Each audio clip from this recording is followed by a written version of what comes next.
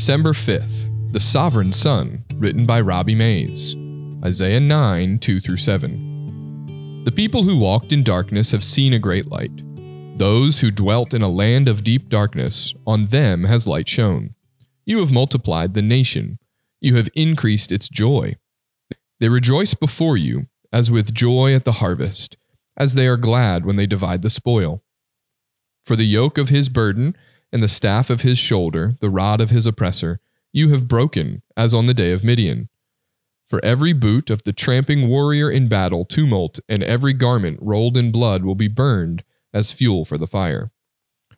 For to us a child is born, to us a son is given, and the government shall be upon his shoulder, and his name shall be called Wonderful Counselor, Mighty God, Everlasting Father, Prince of Peace.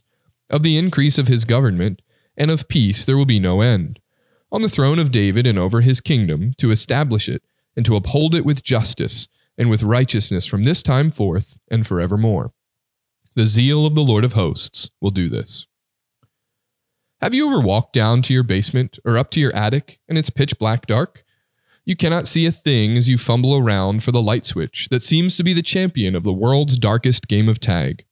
Finally, you catch your finger on the switch, and all at once the room is lit up completely. You can see everything around you. As you think about this passage in Isaiah, imagine that feeling.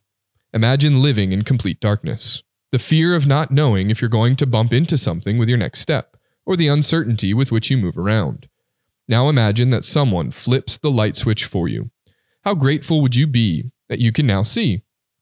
That is what Jesus has done for us. In John 9:5, Jesus tells us he is the light of the world. As we read here in Isaiah 9, the prophet is telling about those who have once walked in darkness, now see the light of Christ. The promised child is the Son, and he will be the light for all mankind. He has brought light to the world, and with that light he has brought great joy. He is our good news, our light shining in the dark around us. See, too, the hope at the end of the passage. Of the increase of his government and of peace there will be no end. Never-ending peace sounds so wonderful. This is the promise of Jesus that God has given us through the prophet Isaiah.